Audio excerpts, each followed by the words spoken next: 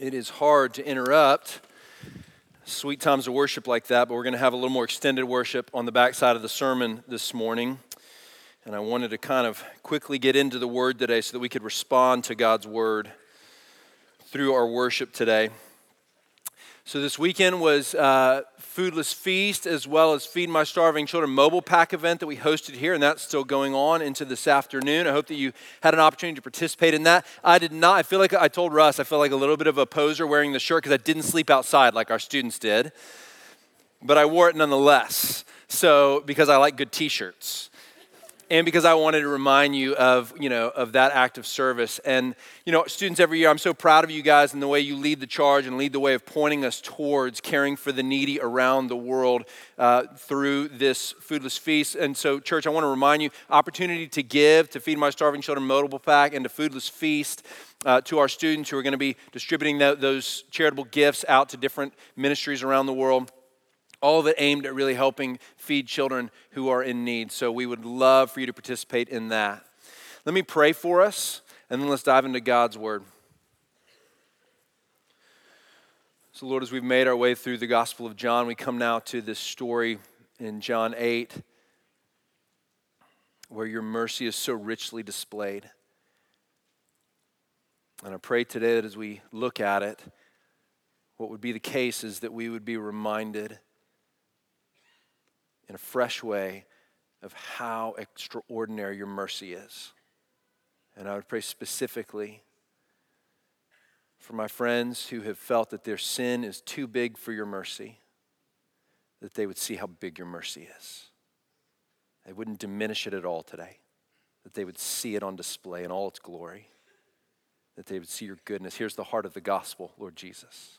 Mercy for sinners because of your righteousness, King Jesus. And I pray today for those of us who perhaps have lost sight of how much mercy we have received from you and thereby failed to give it to others. We withhold forgiveness. We withhold mercy. Oh, Lord, would you root that kind of heart out of us and make us like you, Jesus. Let your word have its way with us now. May it examine us so that we might be more like you. Pray in Jesus' name. Amen. Amen. If you have a Bible, turn with me to John chapter 8. We're going to look at the first 11 verses. They're actually the last verse of chapter 7, verse 53, and then all the way to verse 11 of chapter 8.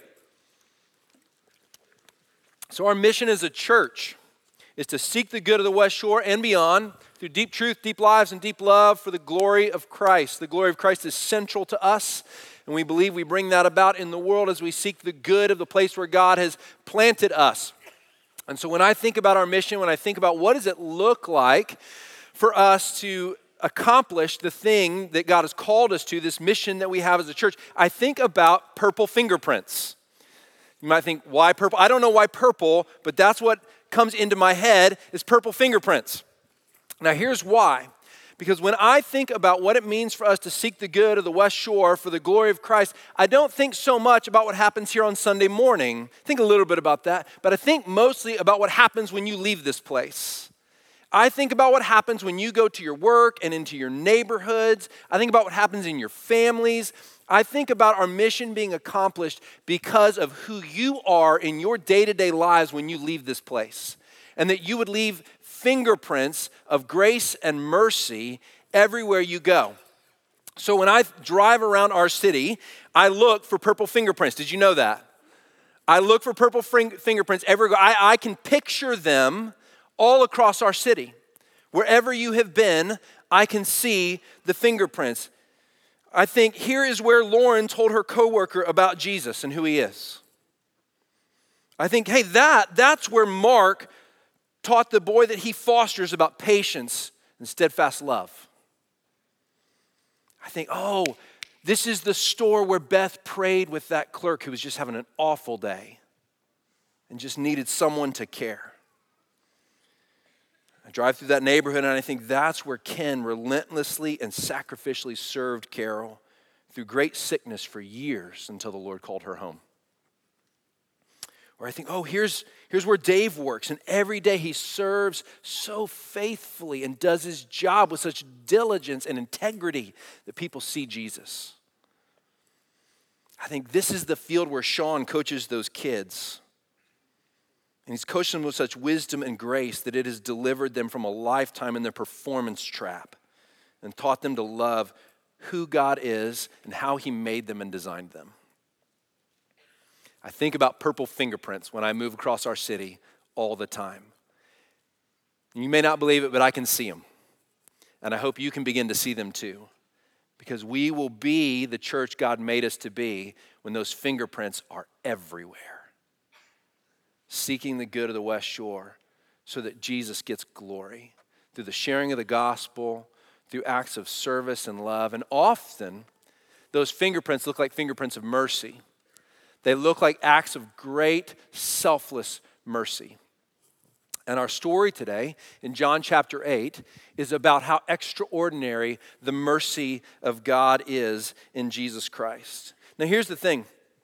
There is an impulse in religious people, and I don't mean religious negatively, I mean people who typically take up belief in religion, but there is an impulse among us, I would count myself among them, I'm a pastor, I'm probably a relatively religious person, right?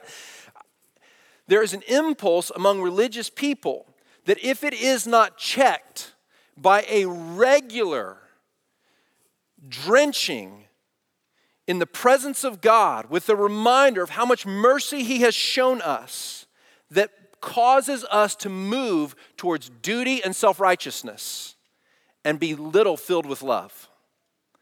I don't know exactly why that is, but there is something in the religious person that over time causes us to begin to believe in our own goodness and forget how much mercy God has shown us. And if that impulse is not checked by regular activity, rigorous activity of entering into the presence of God and saying, remind me how much mercy you have shown me, something in the soul begins to atrophy. And instead of loving and showing mercy, we become filled with self-righteousness. And we begin to become the kinds of people who don't draw people towards Jesus. We push them away from him, probably while thinking to ourselves, well, they were too bad for him to begin with. There's something in the impulses of religious people that does that. And my friends, how we need to be regularly reminded of the mercy of God in Jesus Christ that has come to us. Now, the other side, the flip side of that coin, is that there are some who believe, and perhaps for a lifetime believe, that what they have done in their past could never be exceeded by the mercy of God. That whatever it is they have done, wherever they have been, who they have been, the choices they have made is too big. It's too much for God's mercy in Jesus Christ. And often what happens in those situations is that they turn into performance to try and make up for what they have done. Live their whole lives trying to outrun or outdo this thing in their past with enough good activity in the future that perhaps somehow it might outweigh what they've done. And what they find quite often is that no matter how much they do, they can never seem to let go of what they have done. It's never enough. It never seems to make up for that thing that they have done. And often what results is a cycle of addiction in their lives. The best case scenario, I'm not sure it's that good a scenario, is they do enough good for long enough that they become a religious person and begin to think to themselves, well, I guess now I'm good. And they put away the bad. The other scenario is usually lost in a cycle of addiction because no matter how much they do, they can't figure out how to get past it. My friends, I want to say to both of us, both sides of that coin, do you know the remedy for that sickness? Do you know what it is? It is an extraordinary experience of the mercy of God in Jesus Christ. An initial, extraordinary experience of the mercy of God in Jesus Christ. And then a regular rehearsal of that mercy every day for the rest of our lives. An initial extraordinary experience of God's mercy in Jesus. It can be yours. It's the heart of the gospel. Jesus Christ death to purchase sinners, not to save righteous people, not to make good people a little better, to make desperately lost sinners righteous by his blood. That's the remedy. It's the only remedy. So we come to the story in John 8 today. My prayer and my hope is that what you see is the extraordinary mercy of Jesus. And whether you are in need of an initial extraordinary experience of that mercy, my prayer has been that today would be the day that you taste it for the first time, and that you see it, and that it dawns on you like the rising sun after years of darkness and night. And for those of us who recognize that we have begun to atrophy out of mercy and love and into self-righteousness and into duty, but very little delight in our King and what he's done, that today we would rehearse the mercy of God. And we'd be reminded how rich and deep and profound it is. Let's look at John 8 together. Begin by reading in chapter 7, verse 53, and then reading down through verse 11 in chapter 8. It says this: They went each to his own house, but Jesus went to the Mount of Olives early in the morning. Early in the morning he came again to the temple. All the people came to him, and he sat down and taught them. The scribes and the Pharisees brought a woman who had been caught in adultery, and placing her in the midst, they said to him, "Teacher, this woman has been caught in the act of adultery. Now in the law, Moses commanded us to stone such a woman. So what do you say?" This they said to test him, that they might have some charge to bring against him.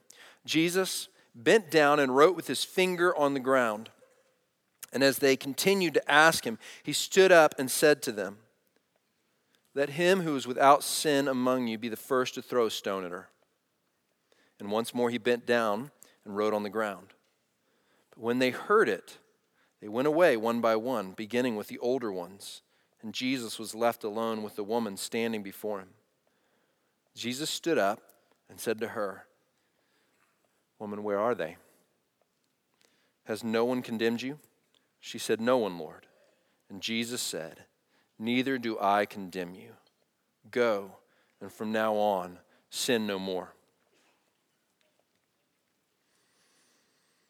So it's a regular occurrence in the Gospels that religious leaders will put a test in front of Jesus. If you've read the Bible before, you may recognize this. It happens all the time. They come to Jesus and they want to test him so that they can either dismiss him or try him, accuse him of going against God's law. And this is another one of those moments where we have these religious leaders coming to test Jesus so that they might try and trap him. That's what we heard in verse 6. They might try and trap him in an answer or in an action that will discredit him. And this is a pretty ingenious trap, because it counts on Jesus. One, it counts on his disposition towards mercy, right? You recognize that? That they're assuming that he has an impulse towards mercy that's so big and so great that what he will probably say is, we should not kill this woman. And then they will have something to hold against him, because in Leviticus and in Deuteronomy chapter 22, we're told that this is the penalty for the crime that's been committed by this woman. So they're counting on his disposition towards mercy. See, if he says she should not be stoned, he will be out of line with Old Testament law. If he says to stone her, he will probably lose favor in the eyes of the people, because he'll become just like one of them.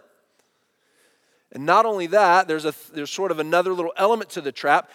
They were under Roman rule in Jerusalem, and Jesus knew, as well as these leaders knew, that Rome as a government did not allow anyone to exercise capital punishment except for themselves.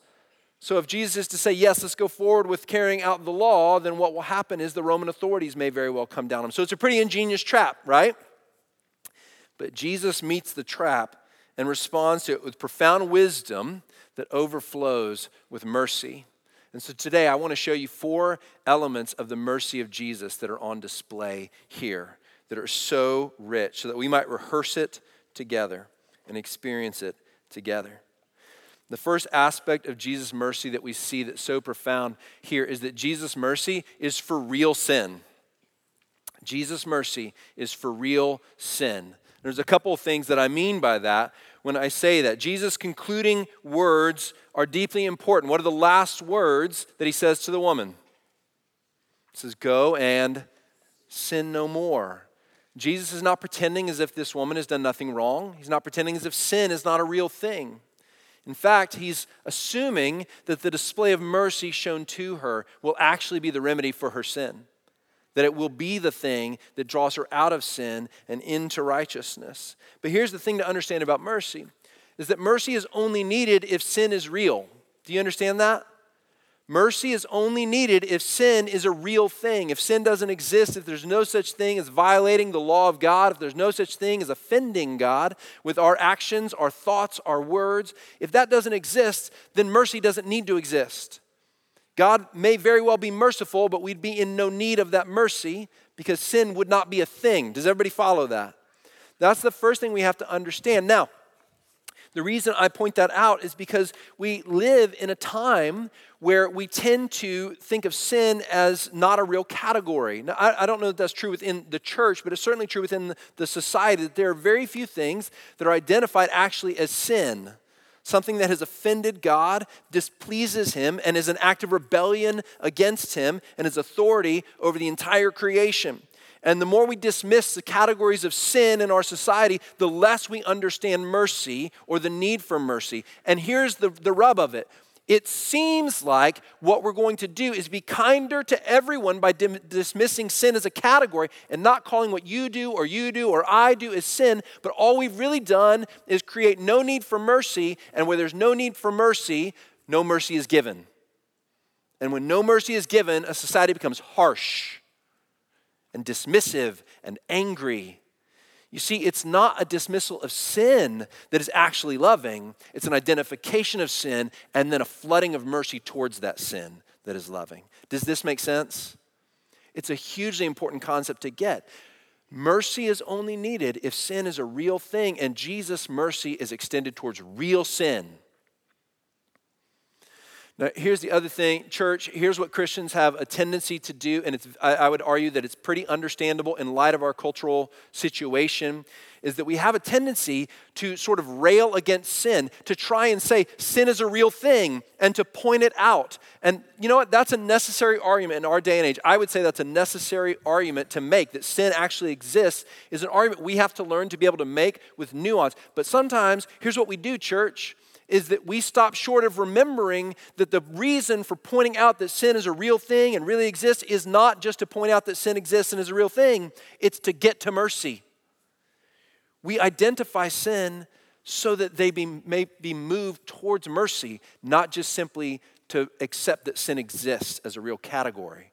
Yes? Anytime we stop short in our acknowledgement of sin, stop short of acknowledging that the point of identifying it is to move towards mercy, we stop short of the heart of Jesus. Now,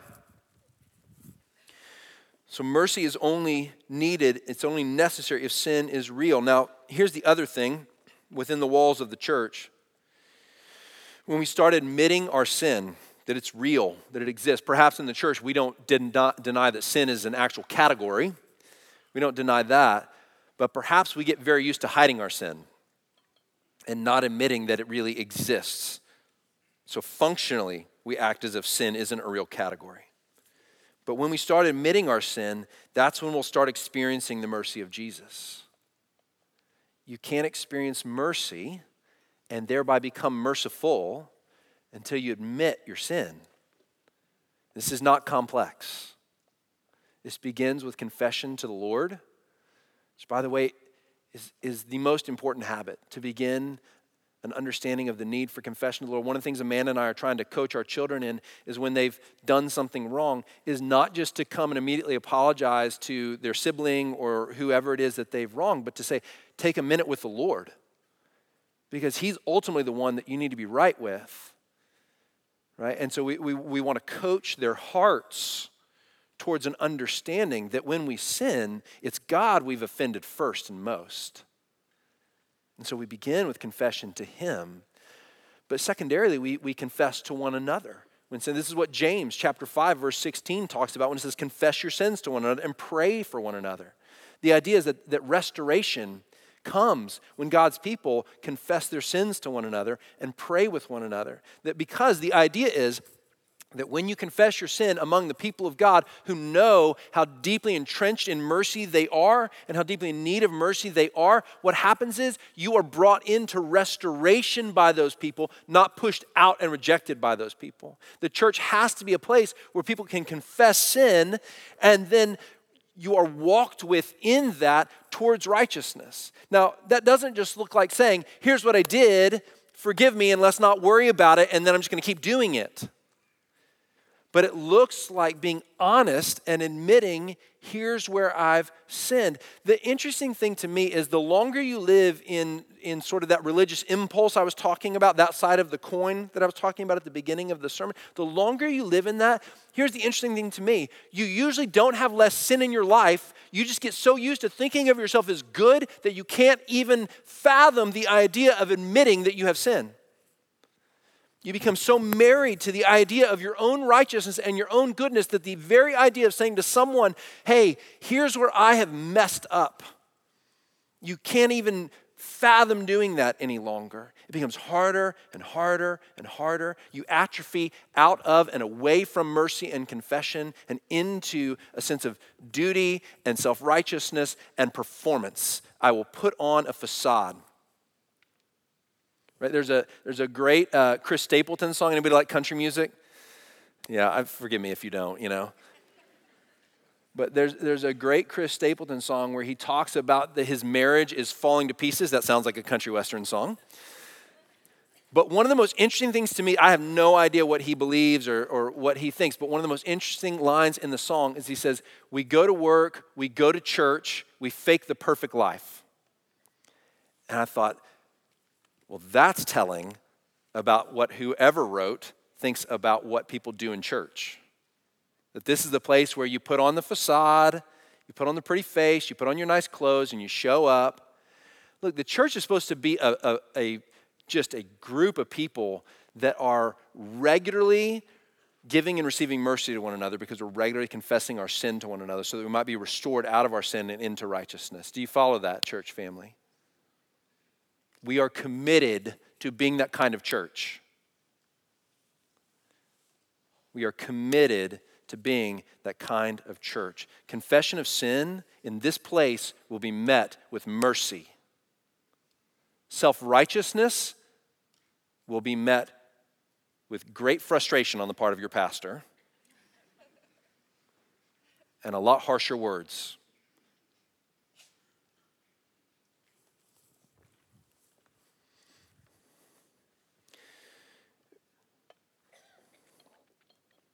Your sin is not too big for Christ's mercy. One of the telling things about this story is that the sin that's chosen to be highlighted is not arbitrary. It's not arbitrary that the story that we're told. Remember that John says there's all these stories that he could have told, but he doesn't tell all of them, right? And so here's this story about this woman caught in adultery. And that's a significant issue. It's one of the more destructive sins that can take place in a life.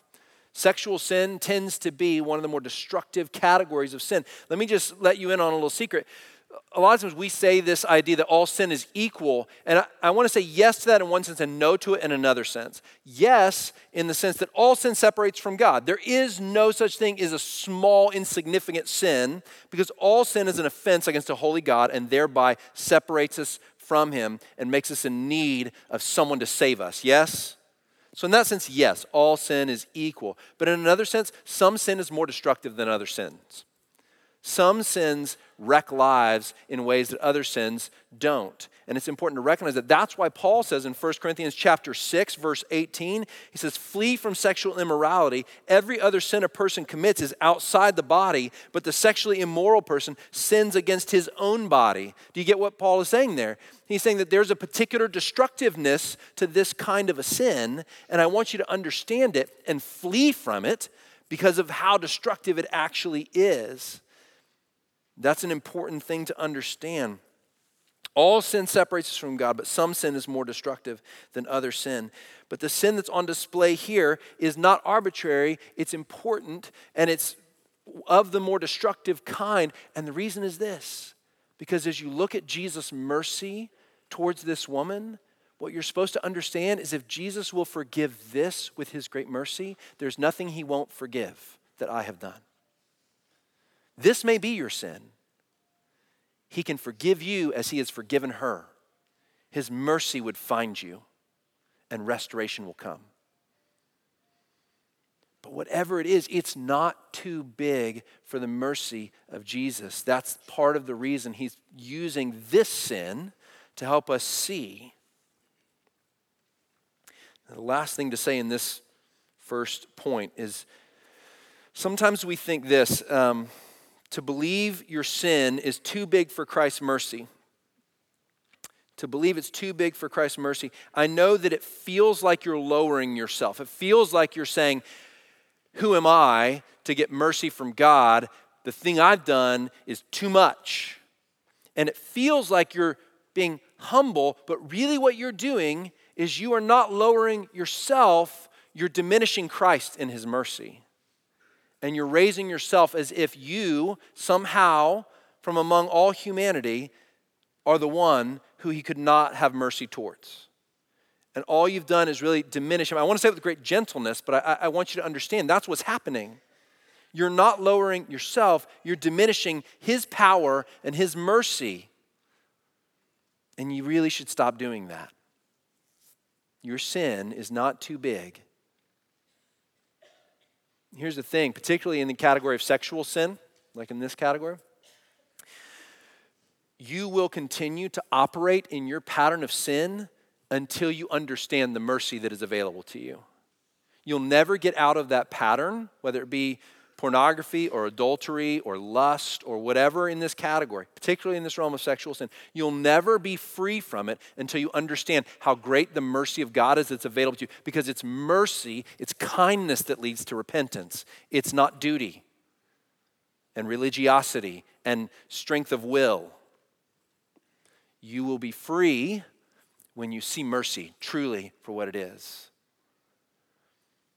Because as you see mercy, you understand and operate as a son or daughter and no longer a slave.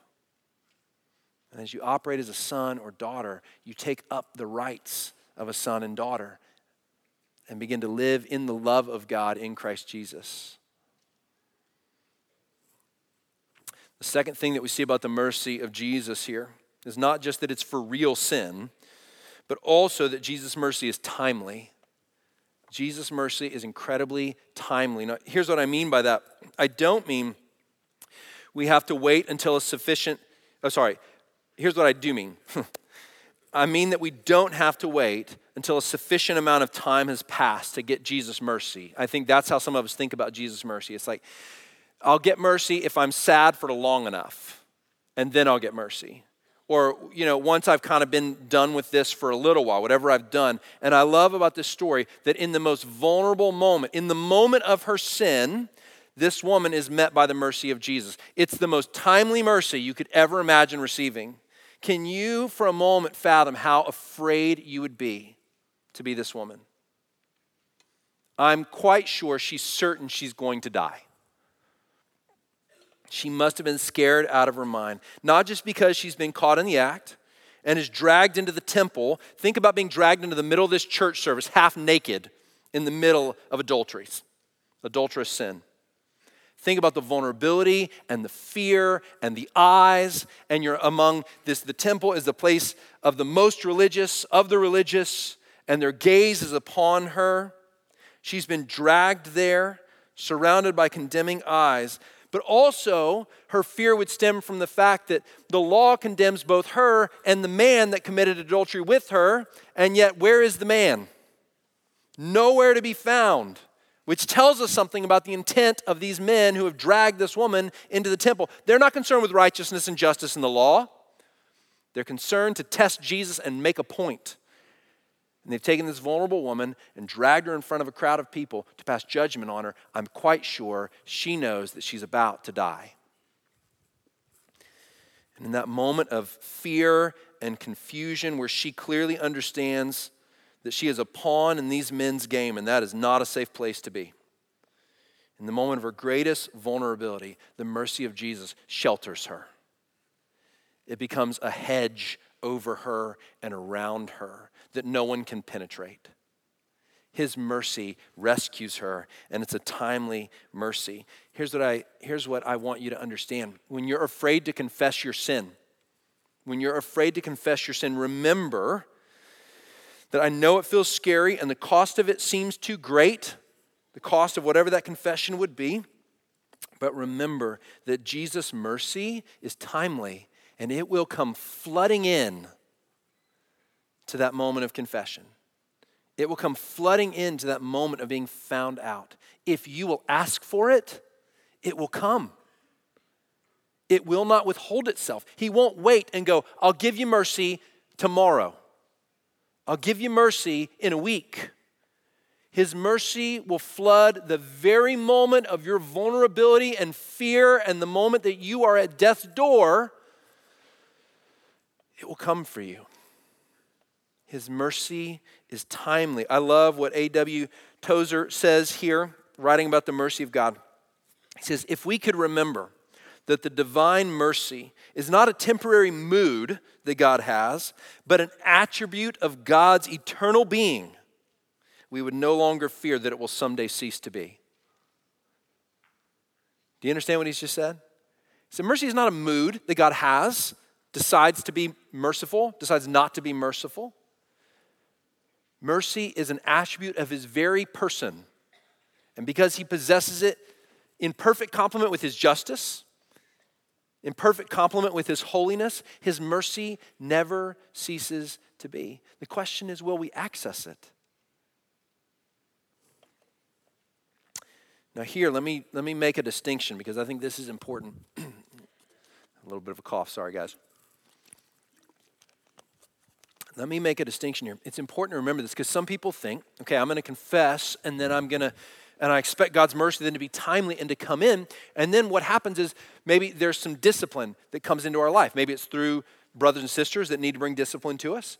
Maybe it's through a parent that needs to bring discipline to us. Maybe it's just through God's hand of discipline coming upon us in some way, shape, or form. And sometimes we think, well, see, I confessed and mercy didn't meet me because what I got is discipline. But friends, I need you to understand there's a difference between discipline and condemnation. Discipline is always aimed at restoration. When you confess your sin in the church, it doesn't mean discipline won't come. It doesn't mean there's not a type of discipline that needs to be enacted in your life, but that discipline is always aimed at restoration. Right? That's what good parents do, yes? Good parents don't discipline to be heavy-handed. Good parents discipline out of love to correct the course. And that's what discipline is. And thereby, it's an act of what? Mercy. Good discipline aims at restoration and therefore is merciful. Condemnation aims at destruction. And that's the difference.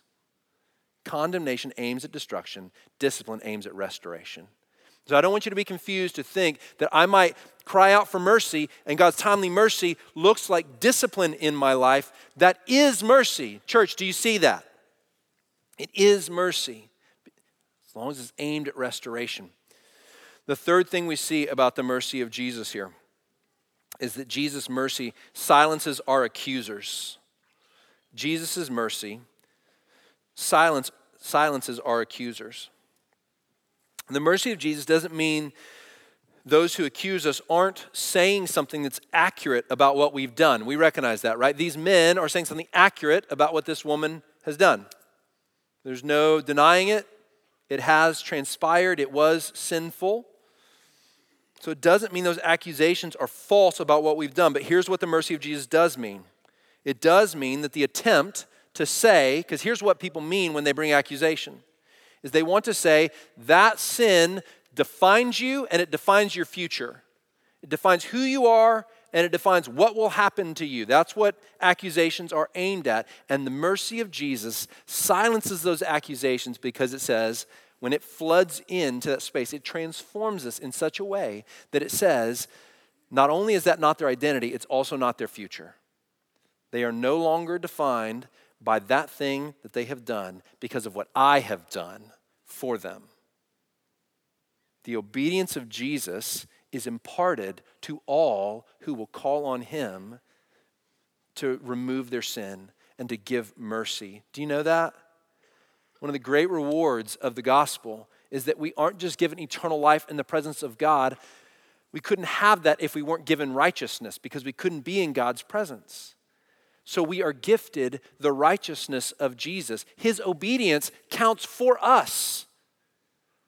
And so the obedience of Jesus is imparted to all those who call on him for mercy. And listen, the silencing of accusations doesn't just take place in this life, it takes place in the one to come. Because do you remember what Revelation chapter 12 says? Can I tell you this? This is a great and glorious day that is coming for us. In Revelation chapter 12, it says, "And I heard a loud voice in heaven saying, now the salvation and the power and the kingdom of our God and the authority of his Christ has come, for the accuser of our brothers has been thrown down, who accuses them day and night before our God. And they have conquered him," how? "By the blood of the Lamb and by the word of their testimony. For they loved not their lives even unto death." Do you see what's going to take place? You see, it's not just that people might accuse us of sin that we've committed in the past and that Jesus' mercy has a way of silencing that. I'll talk about that in just a moment. But at an ultimate level, and an even more important level, do you know who Jesus silences with his mercy? The mercy purchased by the blood of the Lamb. He silences the great accuser, the one who stands before God accusing us day and night over and over and over again. And Jesus' blood says, hush. Your words no longer define who they are. Do you know that he's saying accurate things about you and me? He doesn't need to make stuff up. He accuses us accurately. But what he misses is that the obedience of Jesus has been given to you and to me if we've believed in him. And therefore Jesus says, silence. And one day he will be silenced forever. We are no longer defined by our sin. Who we are and what will be of us is no longer determined by it. So here's the interesting question to ask. Why does Jesus' response to the scribes and Pharisees work? Have you ever wondered that? Why does Jesus saying, "He who is without sin cast the first stone," why does that work? Well, it could be because he's saying something really broad, like you have to be perfect in order to pass judgment on anyone. But of course, that seems a little bit untenable, and it doesn't line up with what he's just said in chapter 7, verse 24, where he actually commands people to judge. He just says, judge with right judgment. Or in Matthew chapter 7, when he says, judge not lest you be judged, but then he goes on to define what that means by saying, you should absolutely help someone take the speck out of their own eye, but you should first take the what out of your own? Take the log out of your eye before you try and do it. In other words, he's saying, no, actually discerning and judging and helping one another in that way is valid. It's something you should do, but you should do it rightly, right? So it doesn't seem that he's saying no one can ever judge unless they're perfect. It seems like he's saying something more specific than that, which is why it actually takes root and causes them to drop their stones and walk away, because more likely what he's saying is something like what we find in Romans chapter 2, which tells us that if you judge someone for something you yourself are doing, that you're condemned by what you've said to them. You're saying you can't, it's kind of like the log and the speck thing. You can't say to someone, stop doing this when you're doing it. Now, here's the interesting thing. If Jesus meant broadly that you can't judge anyone unless you're perfect, all the Pharisees probably would have done is said, well, then you don't understand the law, Jesus, and they would have dismissed him, right? But when he comes and he says, hey, if you're without sin, cast the first stone, what they know is he's accusing them of being guilty of the same thing that she's guilty of. Now, they're probably not, as Pharisees and scribes, they're probably not guilty of physical adultery. But what he's probably saying to them is this: I know that you were lying in wait for this woman to catch her in a trap, and thereby you are as guilty of her sin as she is, because you did nothing to prevent it, and you set her up to walk in it. He's probably showing them, I know what your plans have been and what you did, which is why they drop their stones and walk away, because they recognize that they are not in a position to judge. And Jesus is calling them on it. So here's how Jesus silences our accusers. Jesus' mercy has two ways of silencing accusers. One, they may still talk, but we care less about what they say because we hear what he says about who we are and what our future is, like we just talked about. So accusers may still accuse, but we recognize that the weight of what they say about us no longer falls upon us. The second way he does it is that he has a way of showing accusers their own sin and moving them to stop talking. He will tend to do that. And the last thing about Jesus' mercy that we see here is that Jesus' mercy is the only sufficient mercy. Jesus' mercy is the only sufficient mercy. Now let me just say, friends, it's nice to receive mercy from other people, yes? It's good. It's enjoyable. We're thankful for it. But the thing we need to understand is getting mercy from other people is not a sufficient mercy. The only mercy that's sufficient to meet us in our sin is the mercy of Jesus. Why is it in this story that Jesus could not just dismiss the scribes and Pharisees by pointing out their hypocrisy, but he can also say to the woman that she's not condemned? You see, the law still stands. She is still guilty of violating the law. And do you know who is able to throw a stone at her should he choose to? Jesus is, because he is a righteous judge. If he wanted to, he would be within his rights to take her life for her violation of the law. Why is it that Jesus can not only dismiss the scribes and Pharisees as hypocrites, but can also say to her, neither do I condemn you? Because that's the most important phrase in the entire story. Neither do I condemn you. Why can he say that? Because he knows that he is perfectly fulfilling the law. And as we said a moment ago, his obedience, he is imparting to her. He's giving us a taste of what's going to happen through his cross. You say, oh, when I die, I will die as a perfect sacrifice. I will die as the one who's been perfectly obedient. And because of that, I can give my obedience and give my righteousness and the benefit of it to those who would call on me by faith. This woman hasn't even called out for mercy, and Jesus showers her with it. The reason Jesus has the only sufficient mercy to give is because Jesus is the only one who's ever fulfilled the law of God perfectly. No other religious leader, and thereby no other religion has that to offer. No other person, no matter how kind and gracious, their mercy given to us, which is a good thing. The mercy of Jesus is the only sufficient mercy. The mercy of Jesus is the extraordinary, freely given, powerful, timely, accuser silencing, given for great sin mercy that we need. Have we reflected okay on the mercy of Jesus? Have we rehearsed it okay? Here's what I'd like to do. We're going to worship a little bit together. But before we just start singing, I want to just give us a moment to be quiet and reflect. So we're going to just take a moment. Yeah, worship team, you guys can come on up. We're just going to take a moment and we're just going to be quiet. We've saved ourselves plenty of time here at the end of our service together. Could I implore you to really treat the next 20 minutes as just time to be with the Lord? I want you to just quietly wait on the Lord. Here's the question. Where do you need mercy? Where do you need a heart for mercy? And then we're going to have time to pray and worship together. But let's just take a few moments to be quiet and let the Lord speak to us by the power of His Spirit. Right? We've heard from His Word. Now let's just hear from His Spirit speaking to us internally for those who are followers of Jesus. Just ask that question. What do you want to say to me about your mercy today, Lord? What is it that you want to say to me about your mercy today? Would you ask Him that question? Let's reflect quietly for a moment, and then I'll close us in a word of prayer. But just take a moment now.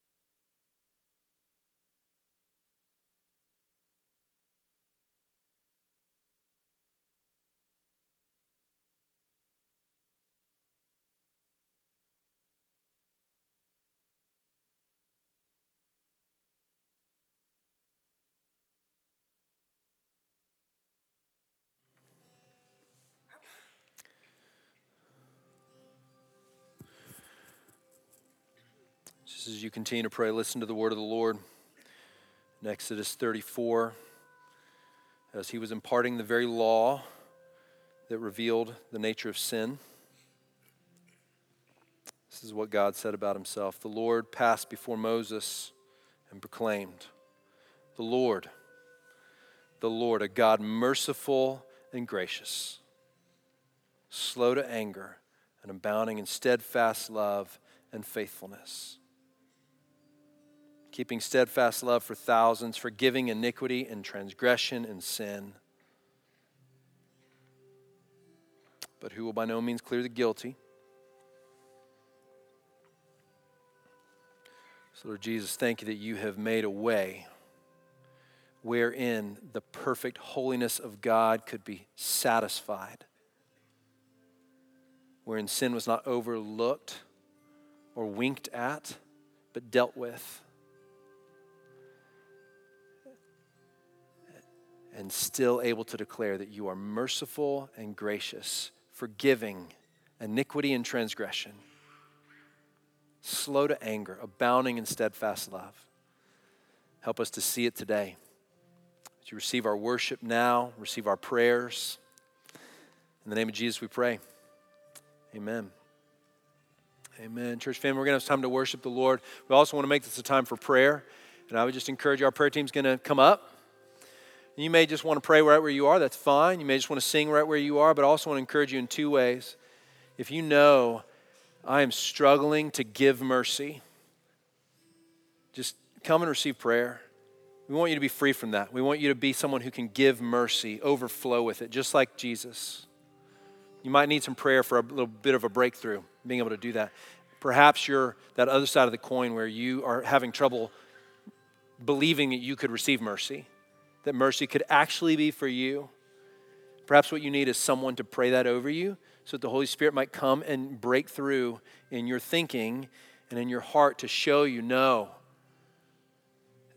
preacher's words can make mercy break through to your heart, okay? That's a work of the Spirit.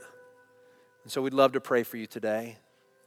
Love to pray for you today that mercy would take hold and show you. It's for you. It's not just for others. And you can give mercy beyond what you could ever imagine. So let's stand together. Let's sing, come, be prayed for. Time of ministry.